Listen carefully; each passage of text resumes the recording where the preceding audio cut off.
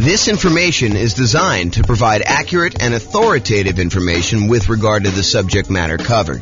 It is offered with the understanding that the presenters are not engaged in rendering legal, accounting, or other professional services. If legal advice or other expert advice is required, the services of a competent professional should be sought. Welcome to the Anchorage Real Estate Investing and Real Estate Financial Planning Podcast. Learn all about investing in real estate in Anchorage, Alaska, with a combination of real estate financial planning and modeling with numbers specific to Anchorage. Plus syndicated, more generalized recordings of live and pre-recorded real estate investing classes, not all of them specific to Anchorage. Be sure to stay tuned after the podcast for a message from our sponsors. All right, welcome everybody. This is James Orr, and today I'm excited. We've got a special guest. We've got Ryan Chaw, and he's going to talk to us about his unique real estate investing strategy, and I'm super excited to hear about what he's got going on there. So welcome, Ryan. How are you? Hey, thanks, James Orr. Excited to be on the podcast, and I'm honored. Thank you. Oh, you're very, very welcome. So tell me about this unique strategy. What's going on? Like, what have you been doing, and how does it work? Yeah, it's kind of like house hacking on steroids. Basically, we'll take a pretty large single-family home or duplex, and we'll add extra bedrooms to the house and rent out to a local college town. So typically, these houses will have 5 or 6 bedrooms, maybe 7 or 8 even, and a 5 or 6 bedroom house. And if we charge $600 a month per student, it ends up being $3,600. A 7-bedroom would be $4,200 or maybe even $5,000 for an 8-bedroom house. And so we provide, really good local student housing, all amenities, really close to the campus.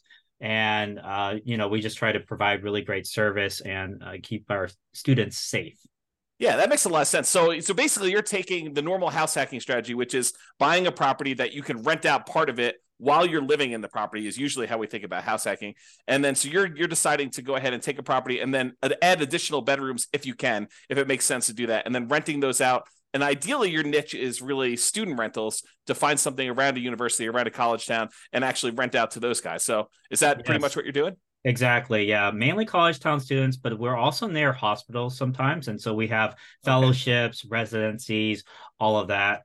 Typically, we also invest near kind of low median home pricing type areas. So that actually increases our cash flow. And typically our cash flow is anywhere from $2,000 to $3,500 a month after all taxes, insurance, and expenses on these houses. And so, I've got so many questions. So let me first start about how you're acquiring these properties. What are you doing? Are you going in there with typically 20% down? Are you doing like a 5% down where you're owner occupying them and then you're staying in one of the bedrooms yourself? Like, what are you doing to acquire them? Yeah, so I did a 25% down for the most part. I've done it where I bought like a second home and stayed in it for a bit and then rented it out afterwards. That was more of a 10% down. I kind of had to do it out of necessity because I couldn't really come up with the full 20% at that time. But then I also take out HELOCs. I might do a cash out refi, and I'm also partnering up with capital partners who are putting in the down payment for me. And then basically I do all the management work. So growing and scaling that way as well. Okay, so you're basically, so some of the stuff you're doing is you're going to go in there and you're going to put 20% down or 25% down, and then you don't have to move into the property, assuming you're not moving into a lot of these properties. Is this something you started like when you were in school, or did you start this after school? Like, what'd you do? Yeah, so when I graduated, I graduated as a PharmD from my school in Stockton, California. And I just wanted to get started as soon as possible in real estate because I knew it's the best way to create generational wealth.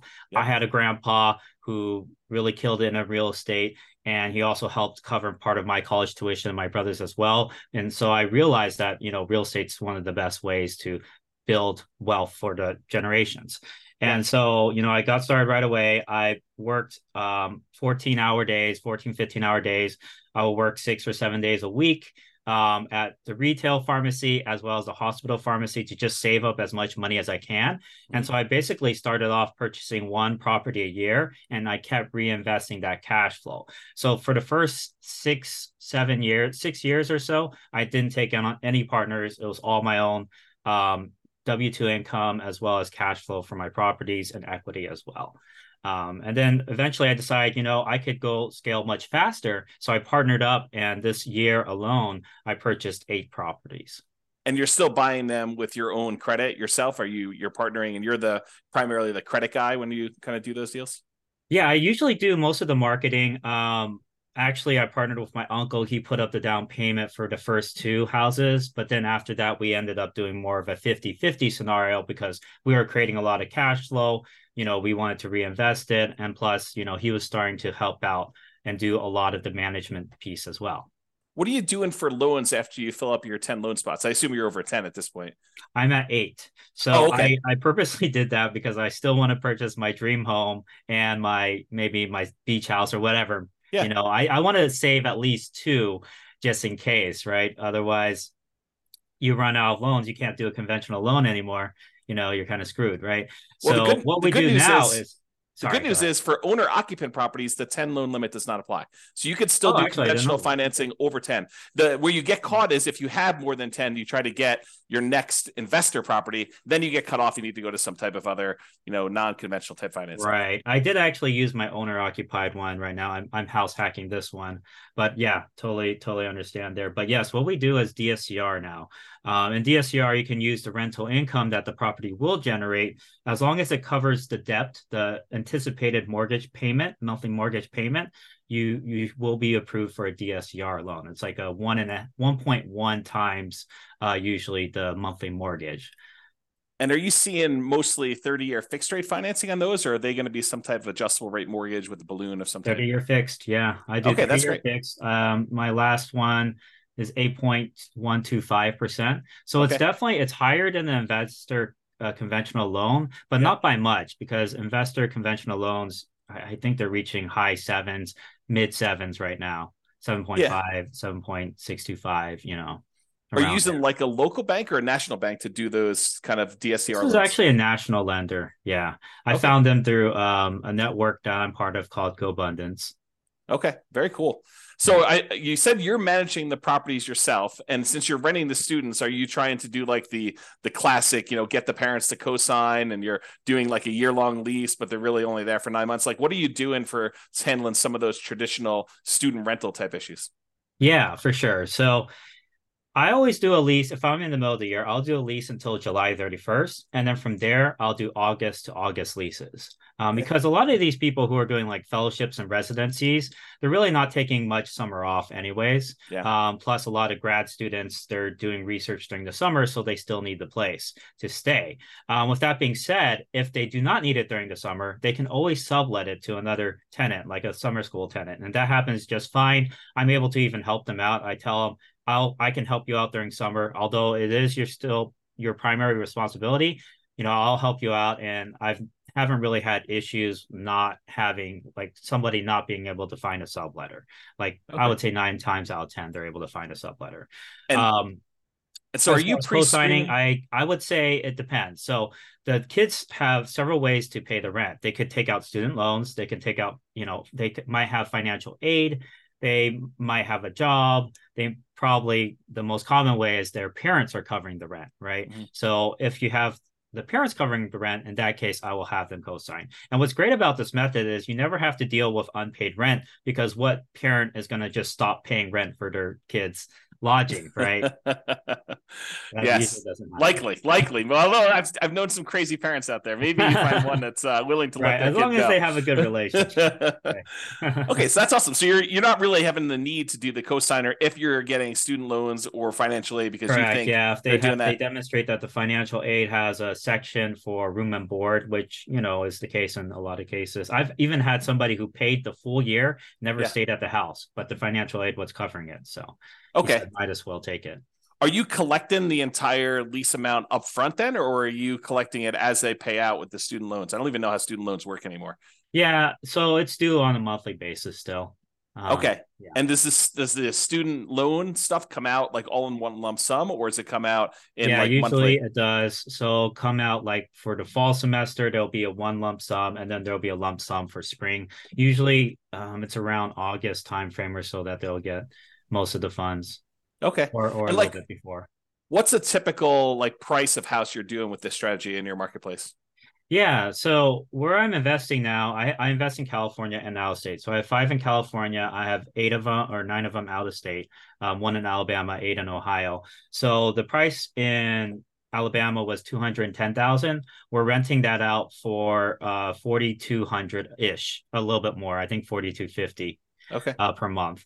And then for Ohio, I will buy the first one we bought was 210,000, and we rented that out for $3,750 per month. So the Okay. cash flow on that was around 2,300, 2,500 a month. And the cash flow on the Alabama one is around I think it's a little bit over 3,000 a month or so. Okay. And when you're qualifying for the loans, is the lender using the student like the student rental income, or are they using more of a traditional rental income in order to qualify for the loan? Yeah, so that's a very good question. So if you do a DSCR type loan, to get qualified, they will estimate what the market rent is. They're not going to assume that you're going to rent by the room. And sometimes, like if you do a refinance through a DSCR, they prefer to have a traditional lease. So you would have to have everyone sign on like one lease. But for conventional, they're actually okay doing a refi and taking 75% of your rental income. Usually 75, sometimes 100% if you actually report it on your tax returns. And as long as the conventional lenders, usually this is in most cases, as long as they see 1 year leases, they will still take that rental income. And they might take off 25% of it at most, but they'll still use it. For sure. Okay, that's super interesting. Have you ever had, because I assume you do some like teaching of this strategy to some of your kind of like students and or partners to kind of help people do this. Is that right?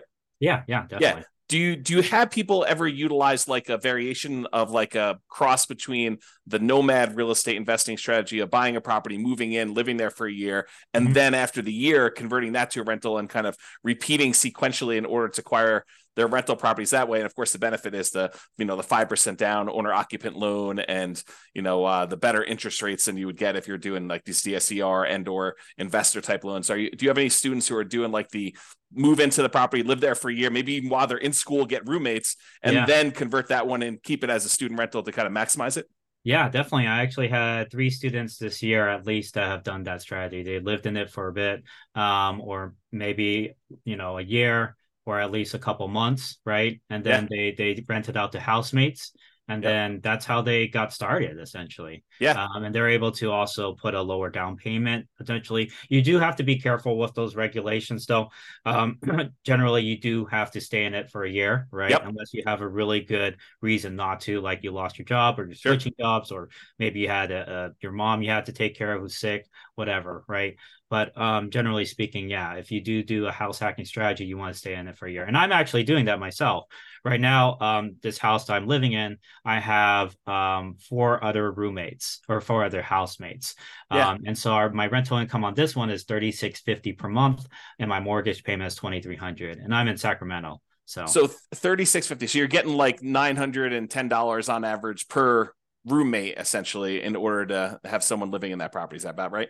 Yeah, exactly. So 965 for the largest room, 850, 870, and then 830.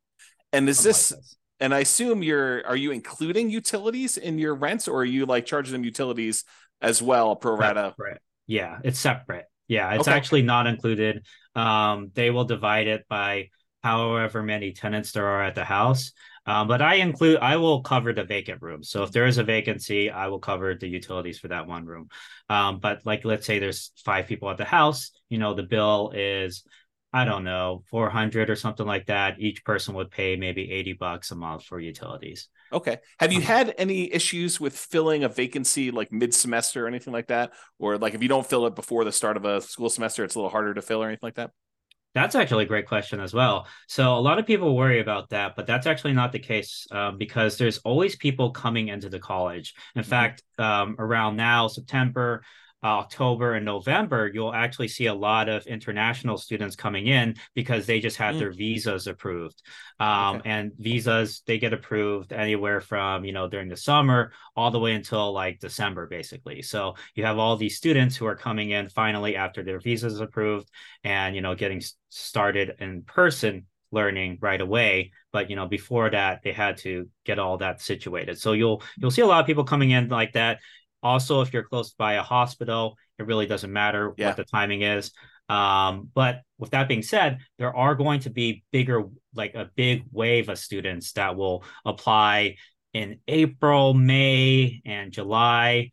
And then for spring semester, you'll get a wave around, November, December timeframe. So there's always people applying. There's even summer school, right? They'll apply around March or so. So you'll always get these kind of waves throughout. So don't worry too much about the timing. I actually purchased in the last year, I purchased pretty much a property every other month or so. It was just throughout, and we still filled them all the rooms. Yeah, part of it is judging demand, though, too. You have to make sure you figure out your market demand. And there's a lot of techniques to do that for sure. Yeah. Are you doing your own property management? Yeah, actually, I do. I do have this general contractor with my business partner, and he does really great work. He's very reliable. And as long as I have, we have that boots on the ground that we can count on, that understands that we're out of state, so he might have to go the extra mile to make things happen. That once you have that one really good team player, you're set, essentially. Okay. Yeah.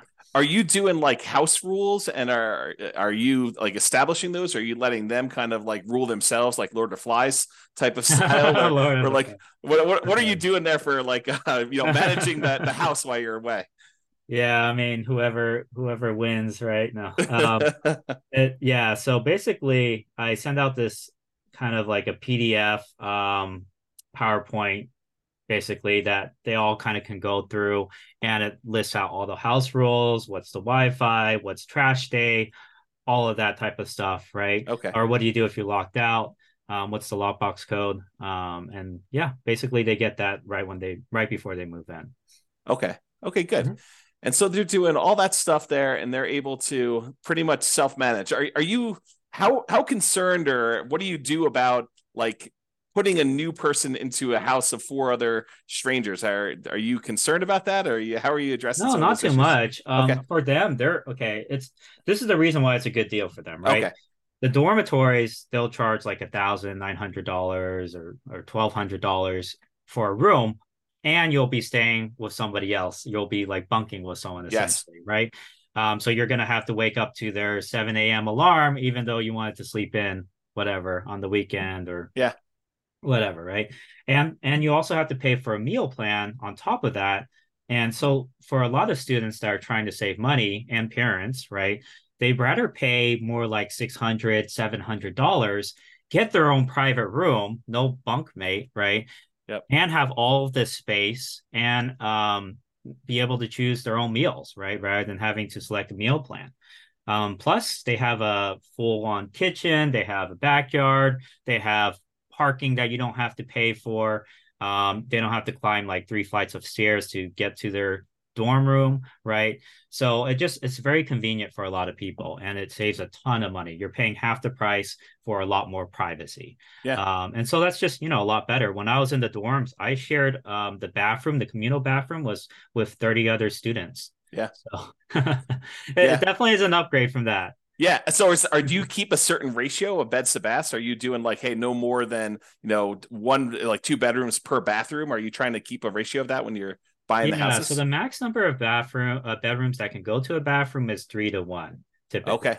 I know, I mean, my dad, for example, he had like 5 other siblings, and basically they had to all share one bathroom along with the parents. So it was pretty messy. But in most cases, people are willing to share with just like 2 other people. They just have to coordinate the shower schedules. And honestly, most of them aren't home. They're usually in class or in lab or studying at the library, right?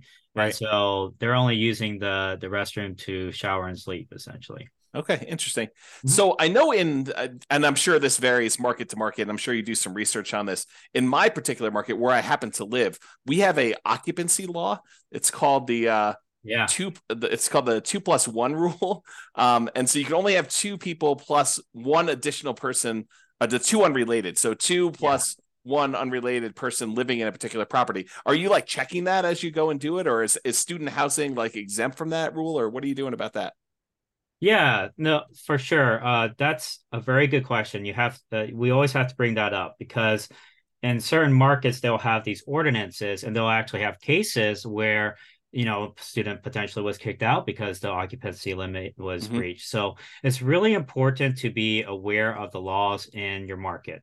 But with that being said, there are exceptions you can have. So there's something called like a change of use permit, where you can change the use of your house from maybe a single family home to a boarding house or a rooming house.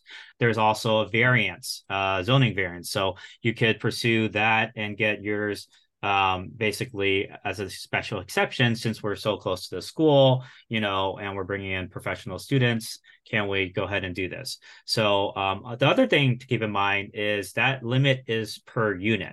So if you have like a duplex, you can still have, let's say there's 3 unrelated per unit, then that's 6. If there's 4 unrelated, that's 8.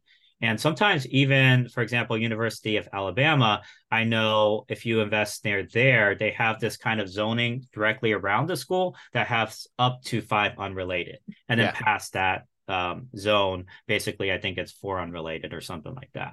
Okay. But yeah, you have to make sure you're keeping up with the zoning laws. But what I would do is contact a local real estate attorney and say, hey, this is what I want to do.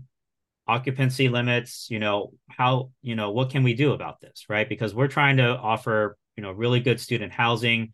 These are professional students, what's the difference between this versus somebody who has like extended family, maybe they adopt like 4 kids, right? It's honestly, I think these laws are discriminatory. Like, for example, if you adopted 4 kids, they're not related.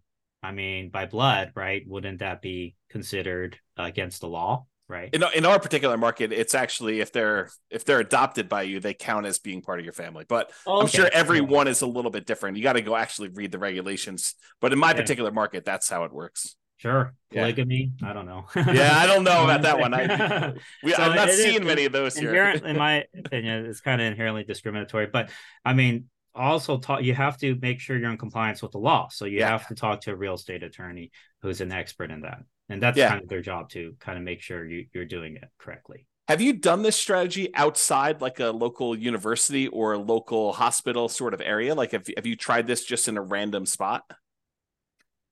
I wouldn't say no. I wouldn't say that, because I definitely we're very focused on providing really good student housing, right? Being the best student housing provider. So we always want to be in a market that has a lot of like hospital positions or a really good college. Usually it's a top college. If you're thinking about like Ivy League colleges, maybe like Johns Hopkins or Princeton or whatever, right? We don't have to be Ivy League, but we're still in the top like 200, 300 colleges usually. Yeah.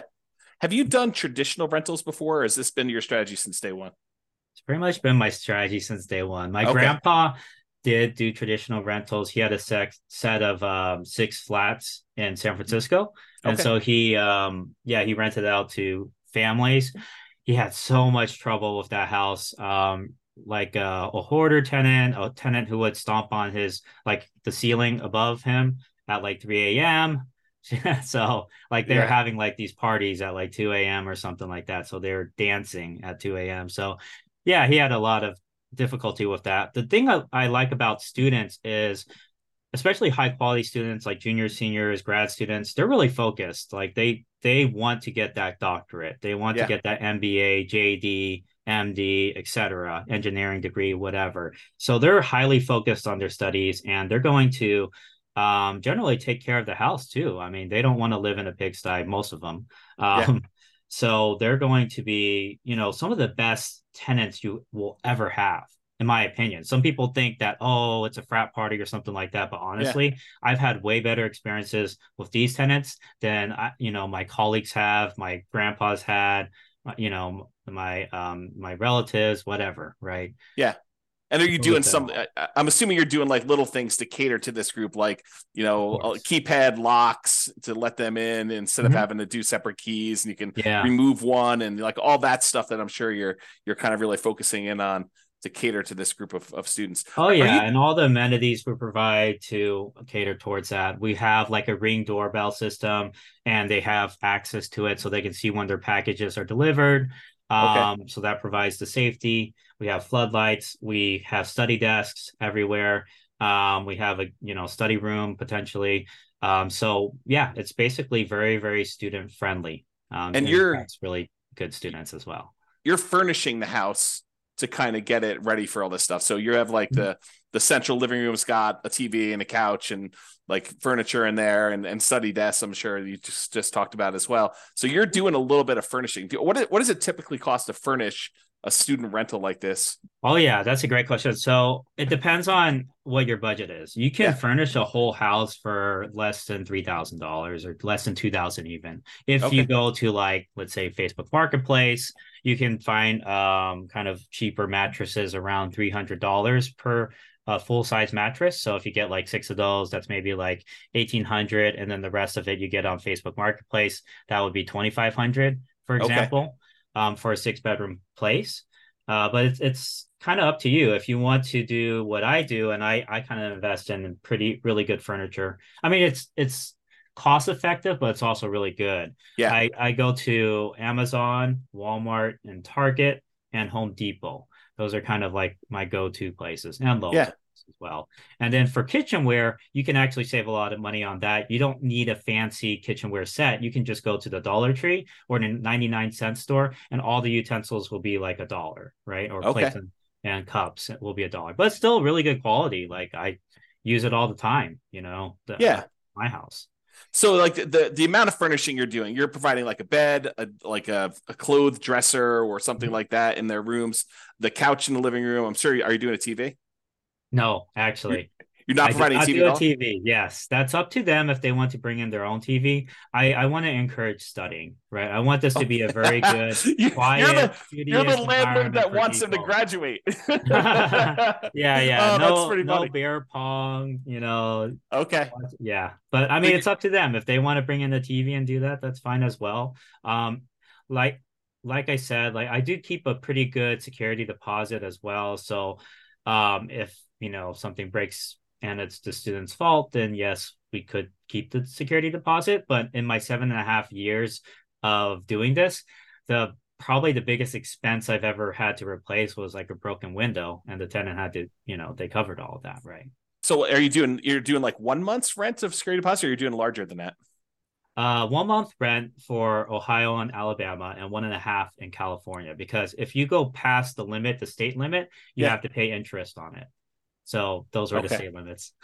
And so you're doing the maximum whatever you can in that particular marketplace after Uh, talking to the local attorney. yeah, I gotta look up California, but it was 1.5 last time I checked, I So when believe. you help your students do this, are they doing it in their local marketplace? Or are you just saying, hey, look, these are the 5 markets we've determined are really good for doing this. And I don't care where you live, you can go invest in these markets. They're better for this particular model than other places. So this model works anywhere. Okay. I mean, I'm in California. I have 5 rentals in California. Yeah. I've probably made at least like I've every house I've had has gone up at least 100,000. So I've Yeah. made at least 500K just from the appreciation over Sure. the 7 years I've been doing this. And that's because it's California, right? Yeah. So it depends on what your goals are. If you're really going for the cash flow, maybe California is not the best. You might be able to get like 1,500. Actually, I did get somebody recently, last month, who got like 2,200 or something, but it was a $600,000 property, right? So you're not going to have as great of a return on it. But still, with that being said, you can still cash flow 1,000 to 1,500 per month on the right properties in California, even during this time. As far as out of state, there's definitely a lot more opportunity, at least, being in California, right? So I've had a lot of people who were in the Bay Area. I think I have at least 4 or 5, well, yeah, over 5 actually, over 5 clients who live in the Bay, but then they rented, they bought out of state. Yeah. Because they wanted that cash flow. But then Right. again, I've also had a lot of people who purchase in state, San Jose, Riverside, UC San Bernardino, Stockton, Sacramento, Elk Grove. So, it works everywhere, Yeah. essentially. Just like, Yeah. do you want That's more appreciation or cash flow?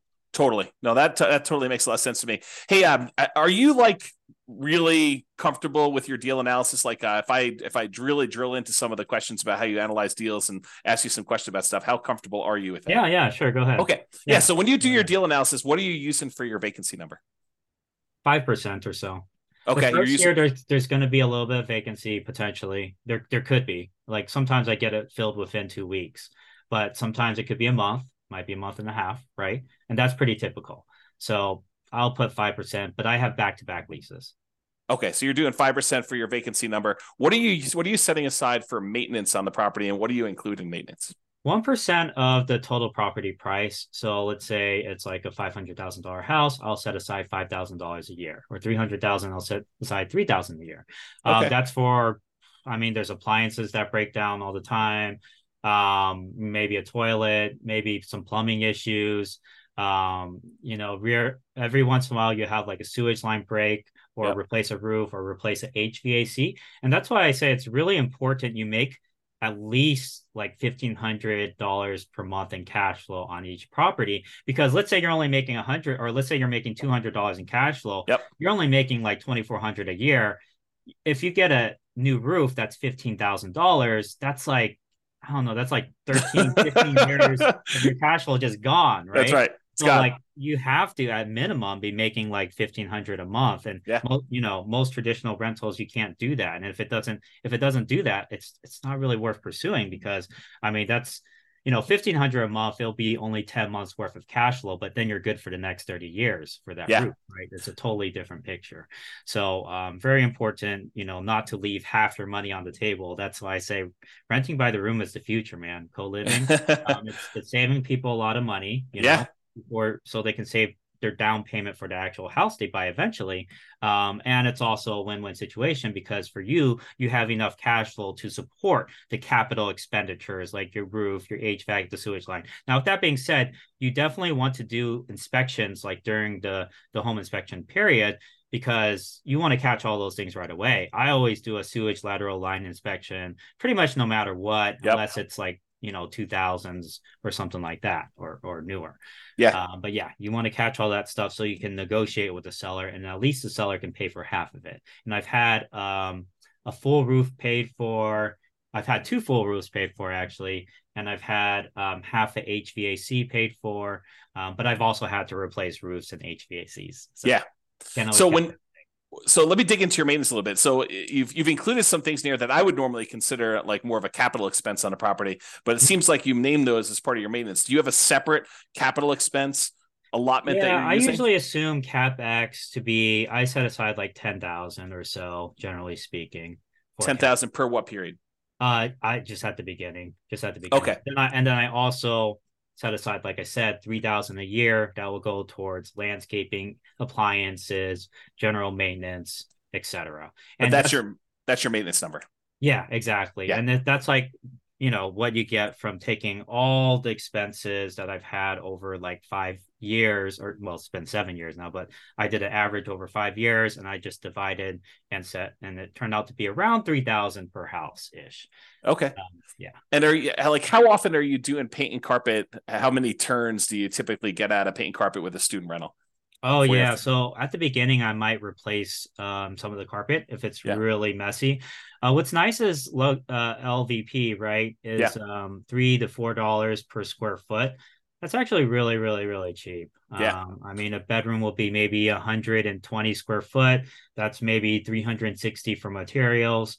Your guy charges labor. It might be, I don't know, 600, 700. I mean, it should be, but it depends on who you use, obviously. If you have somebody with a license, they might want to charge more. But you can have a handyman replace flooring. Okay.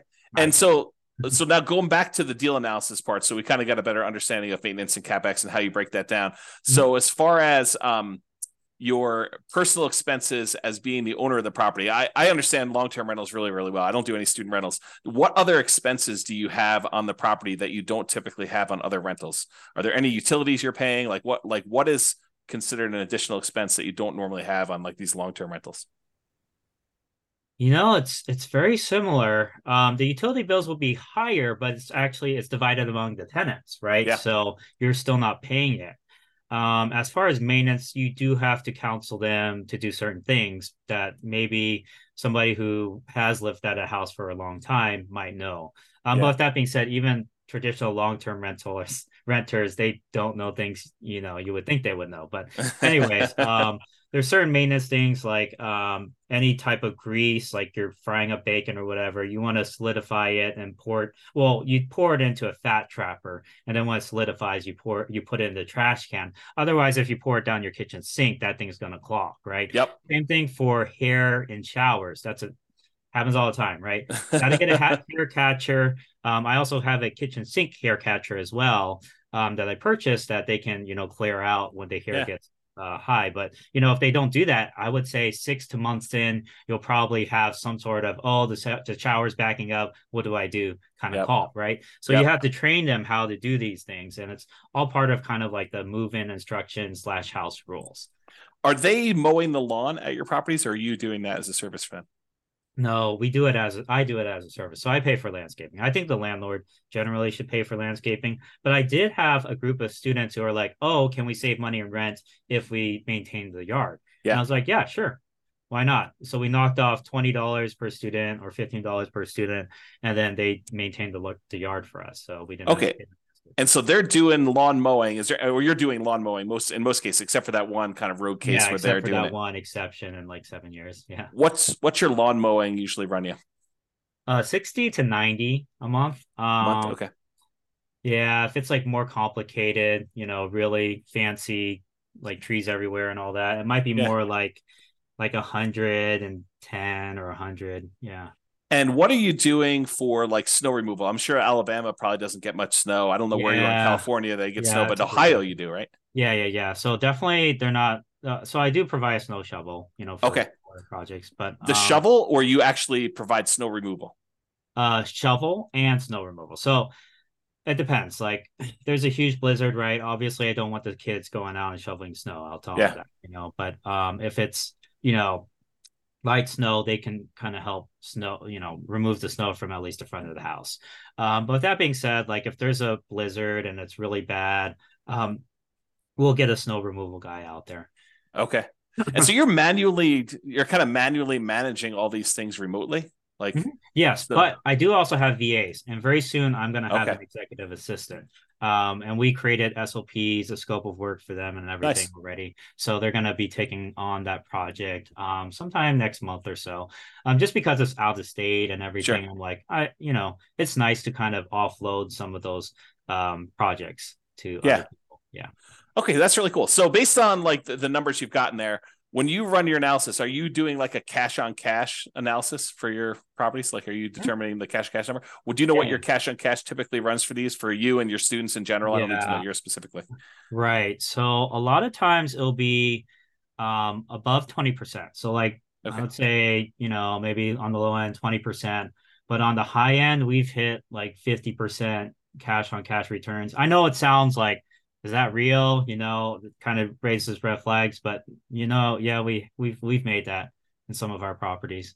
Yeah, and when you do your calculation, I'm assuming you are taking into account vacancy and the maintenance numbers that we talked about, and I assume the CapEx numbers you're talking about. Yeah, you always have to take into account all of that. Yeah. And utilities and stuff like that for those. So yeah. Okay, good. So it sounds like there's some pretty good returns to be made here.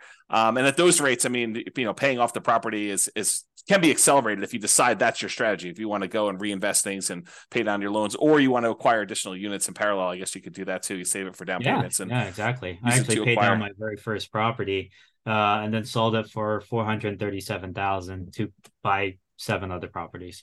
So you re-leveraged. You basically went in, you bought properties, let it appreciate, because we were in a very bull market, with the market going up last 10 years or so. That was my first house too. So 7 years ago. So significant amount of equity on that one. Yeah. And then you went and sold it. And then did you a 1031, or did you just kind of take the money, pay the taxes on it, and then go out and redo it again? Yeah. I would recommend 1031 if you can. But it did require reinvested all of it. And I wanted cash available because we know, the economy, no one knows where the economy is going, but it's good to have cash on hand. So I wanted that cash. So I was like, okay, let's just do this instead.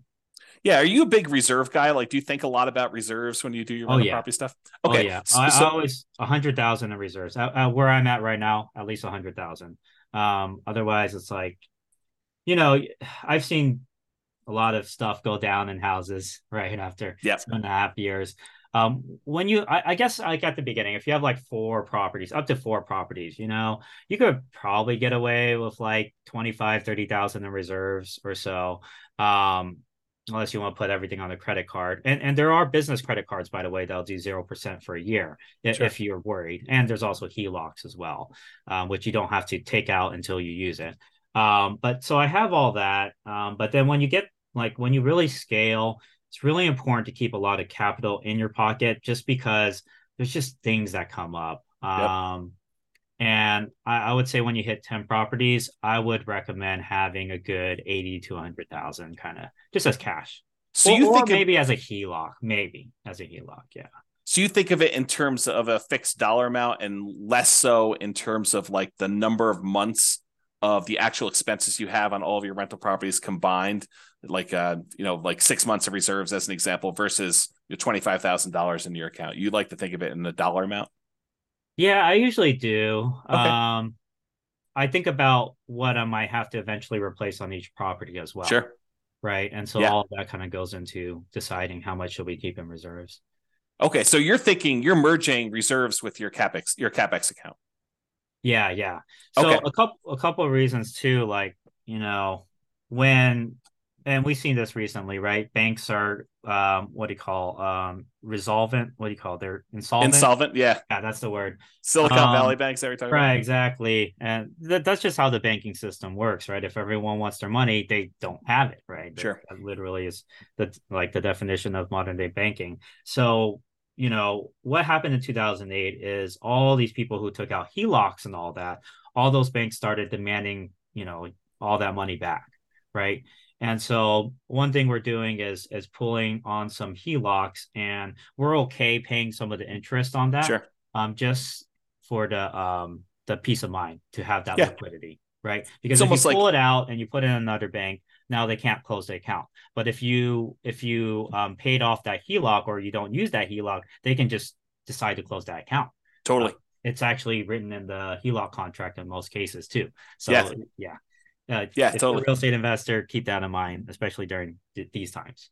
Good. Well, I'm glad you're doing the reserves. I'm glad you're teaching the reserves thing. Let me ask you kind of like a follow-up question about reserves then. Are you taking into account your reserves as a drag on your cash on cash return on investment? Are you setting aside like saying, hey, I'm acquiring this property. I know I need to have 6 months of reserve. So my total amount invested is my down payment plus my closing costs plus, my rent ready costs in order to get all the stuff ready to do it. Plus now I know that I've got 6 months of reserve. So I'm taking that into account when I do my analysis.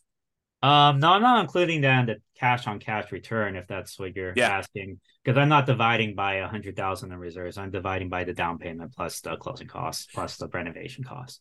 Yeah, and I guess when you have 100,000 that you're spreading out across 10 properties, you probably wouldn't allocate the full 100,000 to a new purchase anyway. But I was thinking if you do that, like say, hey, in order to acquire this new property, the lender is going to require I have 6 months worth of reserves for this particular new property that I'm doing. So I'm gonna say, hey, look, I'm setting aside this 6 months of money. I need this money in order to make the investment. So in order to calculate my true cash on cash return on investment, I really do need to take into account that I got this 6 months worth of reserves drag, and I can count that these 6 months of reserves is in whatever it is, your savings account or CD or the stock market, even if you're willing to keep that kind of like there, and you can count that return as part of your overall return, but when you're saying you're doing your cash on cash number to 20% or whatever the really rough number we think you can do for, it's a range obviously, but you're not taking that into account there, right? Right, not the reserves. Okay. But what's cool about reserves is like when you're getting approved and everything, you could still use like your 401k. They usually can only use like 50% of it though. And then for stocks, they might do 100% or they might do 75%. It really depends on what lender you use. But keep in mind, you can also use your retirement funds as quote unquote, those 6 months reserves. Right. A lot. Yeah. That totally makes sense to me. All right, cool. I asked you this question. I don't know if I got to. If you're all over the place. No problem. I was thinking about it again. I made a list of some questions. So when we talked about the turns for paint and carpet, how often are you doing paint and carpet in these kind of student rentals? Yeah, it depends on what area you're in. I've definitely invested in rougher areas. So, sometimes you get tenants that didn't take care of the property. So, you might have to do a whole house painting, but it really depends on what neighborhood, man. I mean, there's something called crimegrade.org. You can look on there. I would say it's pretty accurate for reporting, what areas have a higher crime versus others potentially. Yeah. And then if you invest in more like yellow or green areas, you'll have houses that are probably more well kept together because it's just, everyone's high income there. They're keeping, they're paying money to repair their properties as they go along. Yeah. But I've also bought ones where we've had to, do a whole house, you know, like new flooring, new painting for every single room. So, yeah. And so, like, how frequently though? Is it like every 3 years? I mean, I realize there's a range, but is it like on the low end, you should be able to get 2 years at a minimum, even if it's in a rough neighborhood. And then in the really nice ones, you may be able to do it for 5 years or 6 years. Oh, Or, I see what you're saying. yeah. Yeah. Ever since we've replaced with the LVP, that's a very good product. So we haven't had to replace it a second time over Okay. the like 8 years, 7.5 to 8 years I've been doing it. As far as painting, we might do touch-up painting. It's great, like if you can keep the paint can, right? And sometimes the previous owner does keep the paint can, Yep. because you don't want to try to match the paint, right? So yeah, that's mainly like touch-up stuff. So Okay.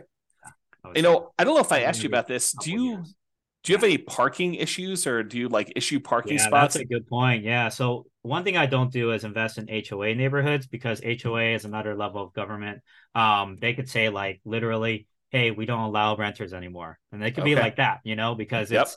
they're fast with their decisions, and it's Mhm. not like the city where they have to go through this whole approval process, right? So I never invest in their HOA because they could limit parking spaces, all that type of stuff as well. And so it's really important for me to make sure when I purchase a property that there's enough like street parking available, or maybe there's a large pavement or garage that I can park a lot of cars at. But Okay. I always assess that. It's very important to look at that. And usually I try to have enough parking for 5 cars at least. Okay. But with that being said, I'm so close to the school that I would say half the students will either bike or walk or take a shuttle. And Okay. that's another good point. If you're nearby a shuttle stop, that's a huge benefit as well for safety. Okay. If you can buy near there. How are you dealing with two related issues in my mind, at least? How are you dealing with mixed gender in the houses? Like, is it all boys, all girls? Are you don't really care? They're adults, they need to take care of themselves. Yeah. And then the second follow-up question related to that is, how do you deal with boyfriends, girlfriends staying over at the properties? Oh, that's a great one. The default is co-ed. The default will always be co-ed because it's 50-50 essentially Yeah. for females and males. But with that being said, there's a lot of different cultures out there. For example, like Indian culture, the girls aren't supposed to be living with their guys until they're married. That's just cultural Yeah. things, right? It's a cultural restriction. So, for those, tenants, they'll say like, we prefer to stay with other females. And so it's really important. You're not like being discriminatory. So like in Right. your ad, you cannot say like females only at this household, right? Right. That's discriminatory. Yeah. But you can say like, hey, we have a group of girls that want to stay with other girls, can we match them up? And so I'll have like one house that's like, I'll put all the females at the house because they all want to stay at an all-female house, Yeah. right? And obviously we work it out together with them and everything. And then I'll have a co-ed house. I'll have houses that are all guys. Well, I just try to figure out how to best match them up because Yeah. I kind of have a little bit of a questionnaire, like what kind of roommate do you want to stay with? Do you prefer co-ed, Yeah. all females, whatever? And then I'll match them up accordingly. It's kind of like how colleges will do that, like freshman year. What qualities in a roommate are you looking for, right? Yeah. And so you're doing that level of like almost selection and pre-screening for your It's on tenants? my Google form. I have an intake form. Okay. What year of you, what are your preferences, what room are you preferring, a larger one, a smaller one, all of that type of stuff. Oh, move-in date, of course. So all of that information's on the Google form that I send out. Okay. Are there any questions I didn't ask that like you normally get that are like, hey, I'm gonna do this thing, but what about this thing? Like, did I miss any crazy ones? I would say no. I mean, I think you were very comprehensive for sure. I would say the keys to success in this industry is definitely, I think in general though too, is I think there's always three elements to real estate. The first one is the numbers, like getting the math right, getting the deal correct, making sure you have your ROI and all of that. The second one is teams. So making sure you really establish a really good team in whatever market that you're investing in, right? And then the last one is, oh shoot, I'm trying to remember what. That's all you need. Yeah, I mean, you need your numbers in your team, then you're good. Right. But oh yeah, capital. That's the last. So those are the three barriers. Capital, really important. So if you look at these big names like Grant Cardone, for example, or Brandon Turner from Bigger Pockets, they're raising tons of money from other people. They're using other people's money. Sure. They're not using their own, right? That's how they scale. That's how you scale. You have to have a source of continued capital, whether it be your W-2, whether you have capital partners, whether you use creative financing by tapping into equity on your house. You have to solve the capital barrier, because number one thing people say when they ask to buy a house, they say, oh, I don't have enough money. Well, you have to figure out how to get that money then. You have to beg, borrow, steal, and that's the phrase, right? You have to solve the capital problem. The second one is the team problem, which is you got to have people you can rely on. And then the last one, like I said, was the deal problem, like making sure the deal. You have to know the numbers, you have to know the math, you have to be able to anticipate when you have to potentially replace something down the road, anticipate potential problems on the house down the road based off of what you're seeing from the inspection, like red flags and all of that. Yeah, totally. That's great. So when you help your students out, what are you doing? Is it a standard thing you're doing? Do you have a lot of variation? Is it like coaching? Is it just information? How are you assisting your students? Mm-hmm. Yeah. So for those who are interested in student housing or creating a student housing business for themselves, I provide a 6-month program. It's one-on-one coaching through Zoom, just like this. And it's 30 minutes to an hour calls, usually every other month or every other week. Sorry. And at the beginning, we kind of meet weekly as well. And we just go A through Z.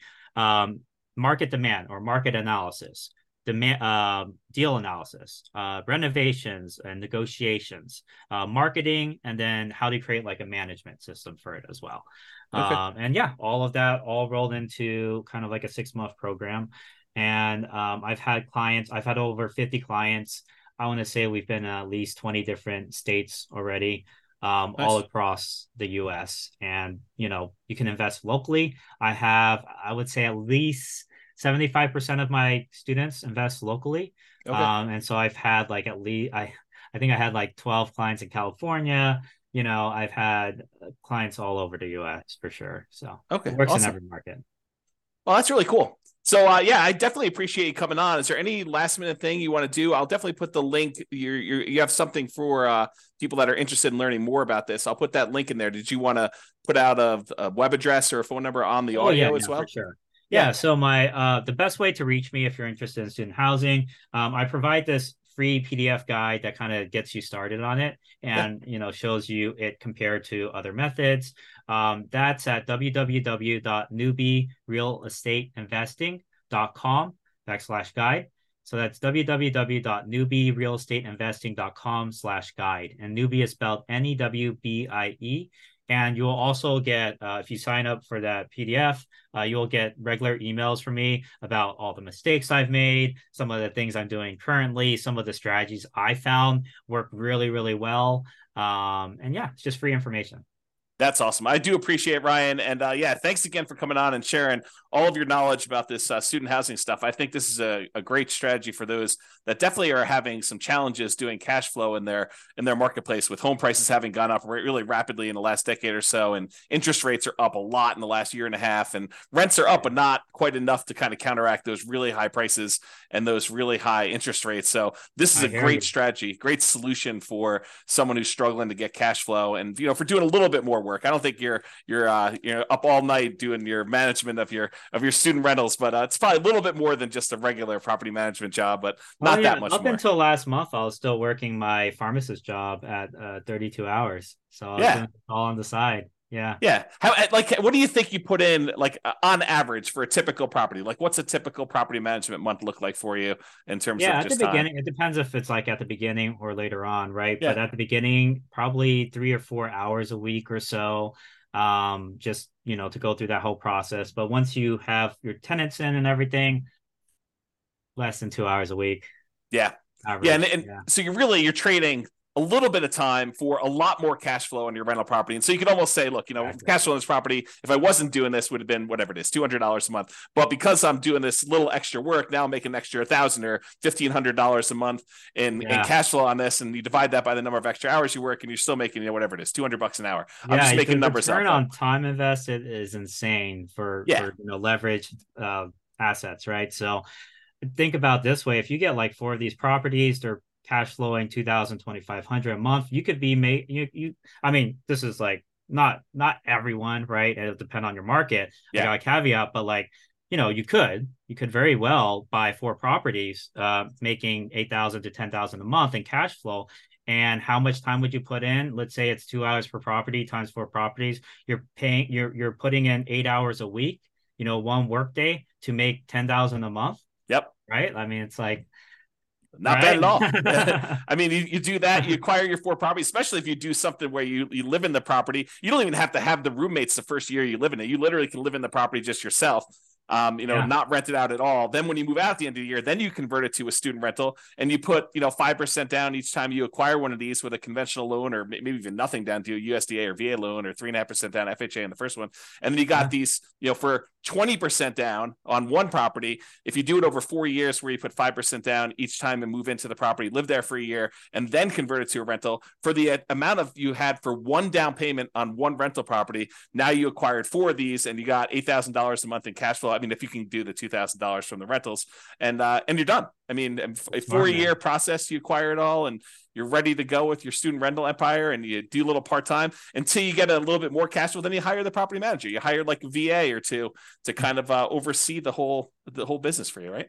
Yeah, exactly. That's Work it. on that team, right? So it's only those 3 things, right? Get the math down, get the capital problem solved, and then get the team problem solved, or Yeah, the system/team problem. Yeah. that's awesome. Well, I really do appreciate it, Ryan. Thanks so much for coming on. It's been great having you. Thanks so much. Bye-bye for now. Thanks, James. With home prices up, mortgage interest rates up, and rents up, but not quite enough to counteract the higher prices and interest rates, cash flow on rental properties in Anchorage is harder than ever. Book a call with the Real Estate Financial Planner to apply our proprietary 88 strategies to improve cash flow on your rental. See the show notes for a link to schedule your call and improve your cash flow today. If you're a real estate agent, lender, or professional in Anchorage that wants to help our real estate investor listeners, consider reaching out to learn about collaboration opportunities with this podcast. We'd love to add more value to our listeners by having you assist our investors buy, sell, and finance their real estate investments. See the show notes to schedule a call to discuss collaboration opportunities.